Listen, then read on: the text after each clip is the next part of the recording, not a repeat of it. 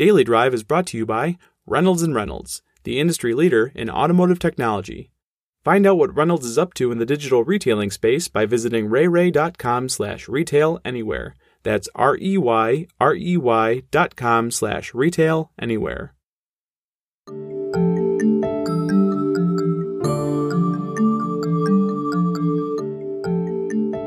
Hi, everyone. This is Steve Smith with Automotive News. Welcome to Daily Drive for Thursday, June 24th. Automakers have come a very long way in addressing consumer concerns with electric vehicles. EVs today go further and are offered in a variety of segments that meet the needs of consumers' varying lifestyles. It wasn't too long ago that the idea of an all-electric F-150, an all-electric Hummer, or an electrified Jeep Wrangler would have been met with much skepticism. Yet, here we are. Still, one thing has remained outside of the control of automakers: creation of a charging network capable of conveniently and efficiently powering a fleet of EVs, particularly when it comes to personally owned passenger vehicles. Giovanni Bertolino, head of e-mobility in North America, and the team at NLX are working to create the convenient EV charging solutions that people want. The company's JuiceBox charging stations are being deployed in both residential and commercial settings, and beyond the charging technology, come equipped with software solutions that help consumers better manage how and when they charge. Consumer education, says Bertolino, is also a natural byproduct of the experience they have with the company's solution, something he says is very important to the overall adoption of EVs, particularly since understanding of where charging stations are and understanding how long it takes to charge needs to get to a point where consumers clearly see the benefit, kind of like their cell phones. He says players in the electricity and utility sectors like NLX have a lot of opportunity to help usher in a future of electrified transportation in the United States, both in terms of opportunities to help drive consumer adoption and opportunities to reduce the impact transportation has on the environment. He's also seeing the emergence of new business models as companies embrace those opportunities. What kind of business models? And how can the federal and state government work together to further accelerate the build-out of an EV charging network? We've reached Giovanni Bertolino, head of e-mobility in North America at NLX, at his home office outside of the Bay Area. Giovanni, thank you so much for joining me today on the Daily Drive podcast. How are you? I'm very good. Thanks for having me, Steve. Well, thank you for joining us. Very interesting perspectives we're going to talk about today. So why don't we hop right in? How prepared is the energy sector to support fleets of EVs in America? Well, I can't speak for the entire energy sector. I can definitely speak for the electricity sector, for electric utilities and players like us. We're seeing electrification of fleet of vehicles as a great opportunity to achieve a number of goals. Most importantly, to drive cleaner and reduce pollution, local pollutants, and emissions that can affect our climate. And we're doing a lot there to support the fleet electrification by providing smart and affordable charging solutions. First of all, working with utilities to help utilities understand the impact that fleet electrification will have on the grid and on energy consumption, and working with our drivers and fleet managers and companies to make adoption of EVs as easy as possible. There's a lot of conversation right now in the United States, in Washington, relative to investments in infrastructure, transportation, clean energy. A lot of that circles around installation of charging stations. What do you think about these policies that are being recommended, being proposed? And do you think what those policies call for in terms of charging station installation are going to be enough to support growth of EVs in the United States?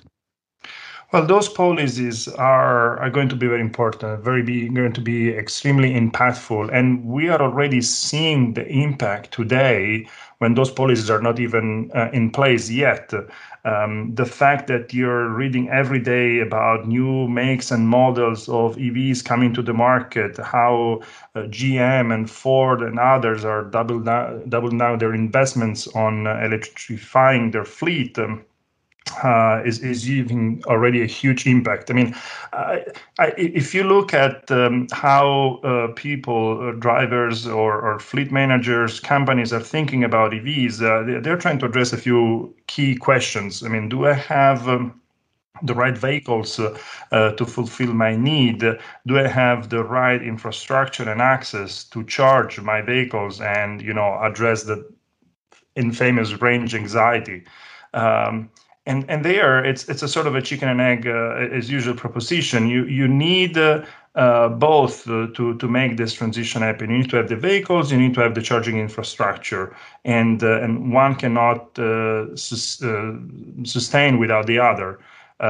So the fact that already since a few years, a number of states have pushed policies to support public charging infrastructure, that utilities have supported consumers to install chargers at home, has created already that backbone of infrastructure and has helped more and more people getting on board on EVs, and the industry has slowly followed. Now with this bold push towards accelerating electrification, we're seeing that more and more people are getting interested in buying an EV, and the market is following by offering more EVs, more models. Now we're going to have trucks and everything available. This push to build an electric infrastructure is important. It's gonna have a significant impact in addressing that range anxiety. But most importantly, in my view, it's not really the impact that we'll have on the electrification of passenger vehicles, because the truth there is that today 80% of drivers charge at home or maybe at the workplace, and I believe that will remain the norm. You're gonna charge on the road, really, if you don't have the ability to put a charger in your home, or if you're going for a long trip. But what that infrastructure will help will be electrifying not just the passenger vehicles, but also the commercial fleet, trucks, light and medium-duty vehicles, which usually drive long distance, as well as electrify those vehicles with very high mileage, daily mileage. I'm thinking, for instance, of ride-sharing vehicles, taxis, that you can't just charge at home. You will need to charge also during the day. That infrastructure will be key to electrify also those segments. And this plan is a very good step forward in that direction. I want to talk about consumers in a few minutes, particularly what you and your company are doing relative to the juice box and at-home charging. Before we get to that, all of this conversation around infrastructure has largely centered on Washington, Department of Energy, Department of Transportation, etc. What roles do states have in creating that EV infrastructure? And I'm curious if you have any opinions on the recent transportation bill passed in Colorado that also has a very specific focus on establishing EV infrastructure. I think state and federal government have two distinctive and complementary roles.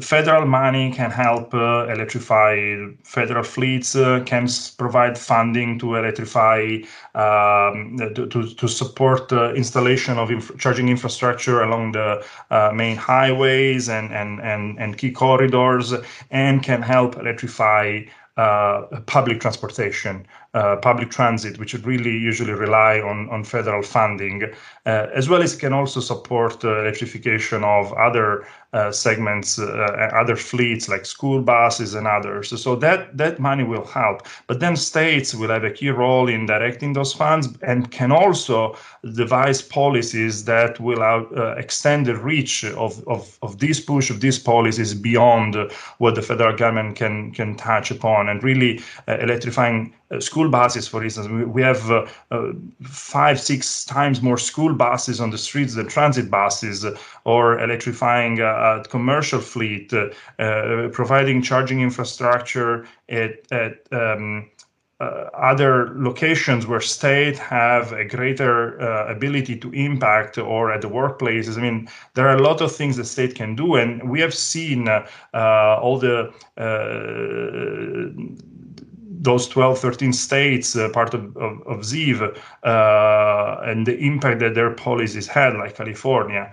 And you just mentioned Colorado. I mean, Colorado, with this recent bill, is going straight into that direction, improving access to charging infrastructure with equality in mind as well. I mean, we want to have that charging infrastructure be accessible to all segments of the population in all geographies. This is going to be extremely important to really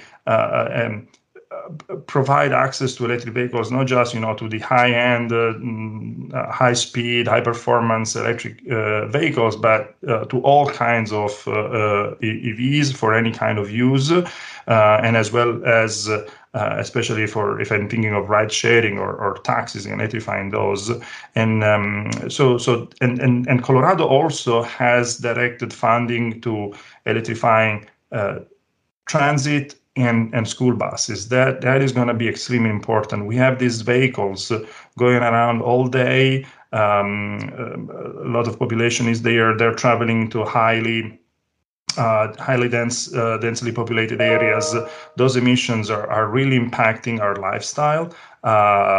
This is a segment where I think it's paramount to push forward with electrification, and it's very attainable today. Electric buses or school buses are available today. It's very easy to make that transition, and those incentives will be very powerful in making that happen. So let's turn a little bit to consumers. Why don't we start with what Enel X is doing to serve consumers' at-home charging needs? Can you provide an update what the company is doing and how you are helping consumers charge at home? Yeah, I mean, that's really the segment that historically we have been focusing the most. We have our product, the Juice Box, which is an affordable charging station that you can install at home very easily. It's very simple to use, but it is very sophisticated in terms of the features that it can provide to perform smart charging. And smart charging is very important. I mean, if we think that in the future all these electric vehicles will connect at some point during the day to the grid, if they start charging right away, we're going to have a huge peak of demand that the grid might have trouble in coping with. Smart charging allows to manage the charging station in a way that reduces the cost for the driver, for the consumer, and reduces the cost for the system overall, because it enables to stagger those charging stations along the available time, from the moment you plug the car to the moment you need the car to go out again, and will allow to use the existing infrastructure, maybe with minimal upgrades, to deliver these significant amount of energy that would be needed to drive vehicles around. And with smart charging, we enable consumers to make those choices to charge when, for instance, the electricity is cheaper, to charge when the electricity is greener. I mean, we have the option, which is called JuiceNet Green, that allows to track the emission, the carbon intensity of the electricity on the grid, so that you can charge more, when more solar or wind is flowing into the grid rather than electricity coming from gas or coal. Or as well as we enable utilities to have visibility on the charging patterns of drivers and design rates and tariffs, or even plan their investments to better match the usage patterns of EV drivers. And we can even control in real time chargers. Whenever drivers are willing to let us do so, and reduce the demand on the grid at a moment in which it might create challenges. Take, for example, when we have heat waves in California, for instance, sometimes there is a risk of going into blackout because there is too much demand in the grid. In those cases, we work with CAISO, the California Independent System Operator, and whenever CAISO needs it, we can reduce the load of the chargers, of all the chargers that we have deployed in California, and support the grid in that way. So there are a lot of things that we can do, which are pretty unique of the JuiceBox, and enable a smart usage of the charging infrastructure. And we believe will help accelerating adoptions of EVs without increasing investments from the electricity sector to do so. I have to imagine you talked about earlier about the work that automakers have done to offset range anxiety, to even offset some of the concerns consumers would have in terms of size of vehicle in a given segment, where you've gone from small EVs to segments where they're offered in much larger SUVs and now trucks, as you point out. I have to believe that what you describe and what you're delivering at home in terms of charging also helps offset consumers' concerns with charging. I don't know what it is. I don't know how to manage it. I don't know if I'm paying too much, too little. What you're describing seems to me as a way to further not only educate consumers, but also help offset some of the fears that they might have around charging. Would you agree? Yeah, you're in total control of your charging activities. You can monitor how much energy goes into your car. So, of course, you're going to receive your bill from your utility, but you're going to know exactly how much of that you're using for your car and get an estimate of how much you're spending. And you're going to realize that when you move to EV, especially if you have the opportunity to charge at home, you're going to spend much less than you were spending before when going to the gas stations. And even more now with gas prices going to the roof. So consumers are in control. They understand how much they're consuming. They understand where the energy is coming from. They can optimize around carbon emission if they care so. We're even offering an option which is called Juice Eco to really offset the carbon emissions of their driving, because the electricity that comes into your house, you don't know how much renewable that is. If you want to be sure that you're driving 100% clean, we're offering an option through Juice Eco to make sure that in the US, an equivalent amount of renewable energy is produced and put into the grid that matches your consumption with your vehicle. And for fleets, we're giving all that visibility to fleet managers. So take, for example, a company who has thousands of vehicles, for instance, for their sales force, of their maintenance crews, and they want to electrify. How do you cope with charging when oftentimes those vehicles, employees can take those vehicles home? In that case, we're offering the option to install chargers at home of their employees, but the fleet manager will know how much energy goes into those vehicles at home, at the homes of their employees, can measure that and can reimburse their employees for the amount of electricity that comes from their bill, from their electric bill. So there are ways that our platform enables to make this transition very seamless and easy to manage. Thanks for listening. We'll be right back with more. As online experiences exploded this past year, it was clear dealers needed an approach that kept them in business for the long term. Chris Walsh, Casey Edwards, and Dave Bates, top Reynolds executives, sat down to discuss today's digital retailing landscape. Here's an excerpt from that roundtable discussion. So what are dealers trying to do to get this fully online and online to in-store experience? That's a great question. And honestly, it's kind of a hard one to answer because retailers are kind of defining and using digital retailing differently. To some dealers, it's selling a car. To others, it's sales and F&I. And they tend to be approaching it in chunks versus, kind of a holistic approach. And then you end up just focusing on one or two things when you need to focus on, more of a big picture.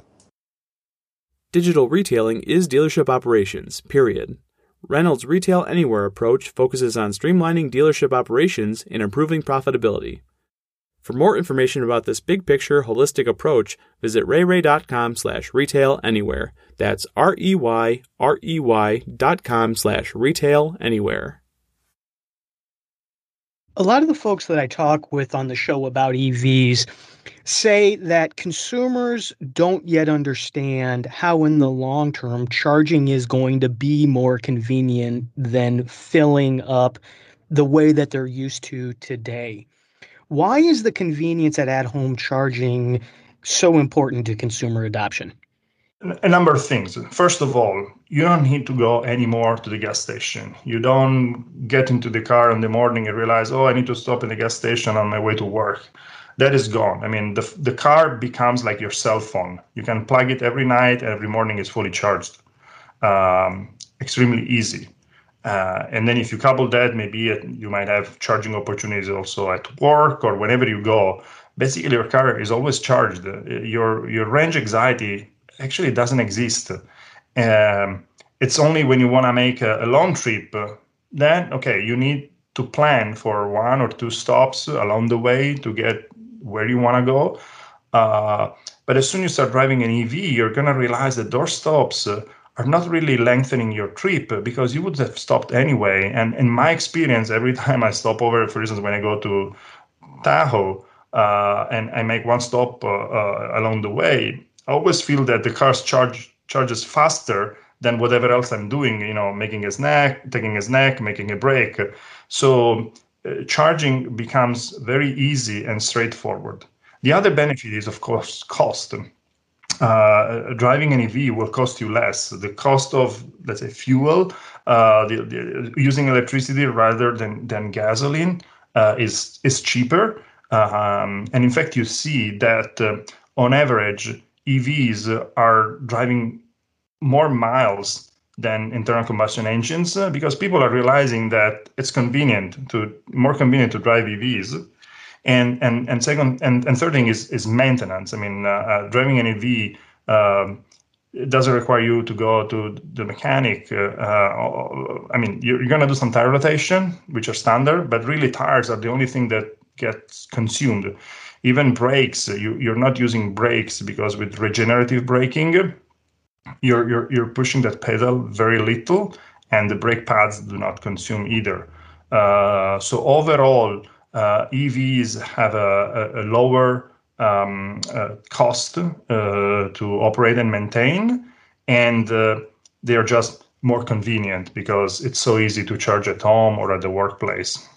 The car will become like your cell phone. I have heard that frequently with regard to telematics, connected vehicles. I have never heard that through the lens of electric vehicles. I love that, and I think that term itself would resonate with consumers when you're talking about electric vehicles. That's terrific. Let's talk about this notion of buying a car and buying at-home charging station. Do you think that consumers who feel they need to purchase both of those pieces of equipment will shy away from EVs because of that? I don't think so. I don't think so because when you start reading about EVs, when you talk with your friends who have an EV, you realize how beneficial it is having a home charger. Then, of course, there is the challenge that getting a charger installed requires a few steps, right? I mean, buying the charger is super easy, and the charger itself is a rather cheap piece of equipment. What it takes is having the electrical work performed at your home. So first of all, you need to have, a place where you can install a charger. That's very easy for more than 50% of the US population who have independent houses with an attached garage. But even there, you need to make sure that your electrical panel can support it, that it's not too far away from your garage. So the installation cost can range anywhere between $300 and $2,000. So in some cases, people might think twice. Even in that case, you can have tax deduction. There are incentives that many utilities are providing or states are providing, and the convenience of just having a home charger will outweigh the benefit. Not to mention that more and more we'll see that people will attach a value to that upgrade when looking for a new house. So we'll start seeing at some point that people will look for houses that already have a charging station installed, and that will be beneficial. So I would see that as a valuable investment no matter what. For those who don't have a garage, then of course, there are options for MUDs and real estate developers to deploy chargers in shared garages. And I think that there are a number of cities who are going in the right direction in mandating the installation of chargers in their codes for the future, future-proofing those buildings. But you also have the option usually to charge outside. I mean, I have friends who don't have a charger at home, and they're living just fine. The only vehicles are EVs. They have two EVs, and they charge wherever they can, and they're just fine. But I think having a charger at home, adds so much convenience that most people will go that route. Talking about commercial players installing charging stations, are there new business models that you are seeing emerge as they support this push towards electrification or carve out their role in an electrified future? So, we're seeing a number of players who are very active in that space, as well as us. There are players who are really investing millions of dollars to deploy public charging networks. And their business model is to own and operate charging stations. They're leveraging incentives whenever they're available. They're leveraging funding that they need to spend because of different reasons. They're also spending the money that investors are giving them. You've seen how many players in this field are going public and raising money to invest, because there is a very high expectation that this will be a very high growth segment.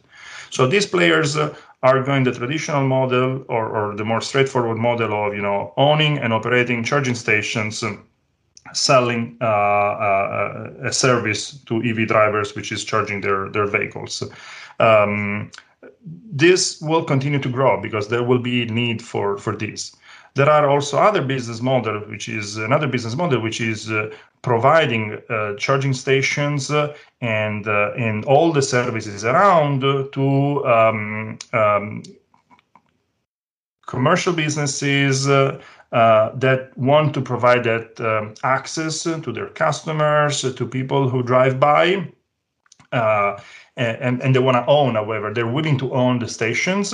And so this is a sort of, charging network operator as a service, where you can come up with some revenue sharing mechanism with the site host who owns the asset, and a player like us, like others, can offer that service to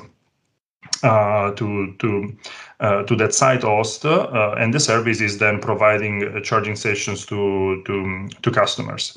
This is really in the space of public charging, and then we'll see, people coming in, providing installation services, maintenance services. There will be an ecosystem that will grow around public charging. There are also other models that we'll see developing. I believe we'll see at some point charging parking lots with charging stations dedicated, for instance, to support the charging of a ride-sharing fleet or commercial fleet. We'll see hubs where different players who own fleet of EVs might go and recharge. And similar concept might happen for buses, for shuttle buses, for transit vehicles, where we're going to have this model of a charging hub available. And there might be others. There will be solutions specific for fleet and so on. I guess these are the main ones that I'm seeing at the moment. Certainly a lot of excitement in this space. Let's close with looking ahead the next 5 to 10 years. You've already talked a lot about things that are emerging, where the future of electrification is going. Are there 2 or 3 emerging trends that you are watching very closely over the next 5 to 10 years? I think the most important one is really how fast we're going to have choice of vehicles. That really will be the driver for accelerating EV adoption. The speed at which the automotive industry is going to invest will be a key driver for adoption. Next thing will be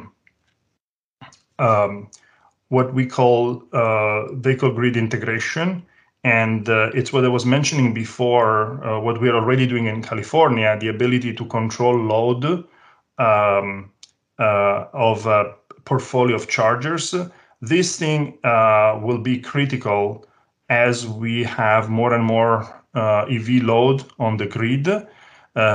So there will be a significant growth on the adoption of vehicle grid integration solutions. And we'll see also how different markets and systems utilities will adjust the rules of the market, of the electricity market, and the way they work to be able to leverage more and more the flexibility that charging enables.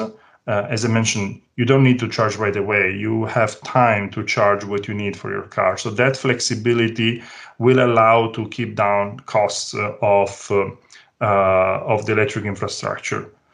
And the next generation of that, the next level of that is what is called V2G, vehicle to grid, where not only you reduce the load that charging station is having on the grid, but you can potentially flow back the energy which is stored in the battery of your vehicle back to your house, to your building, to the grid. We're seeing that some car manufacturers are starting mentioning that, offering that. That will be at some point will become very important, because at the end, I mean, these cars are batteries on wheels, and will allow to provide greater resilience to our grid, or at least to our houses, which, we know what happened in Texas a few months ago. Something like that will be extremely beneficial. So the technology in the cars and the technology in the charging station that you can install at home, that you can install in your business, and the software driving that will be critical to enable that model. Giovanni, thank you so much for spending some time with me today on the Daily Drive podcast and sharing your perspectives on electric vehicles in charging. I appreciate your time. Thank you. That's Daily Drive for Thursday, June 24th. For breaking news, go to autonews.com. And to catch up on all of our episodes of Daily Drive, go to autonews.com/Daily Drive.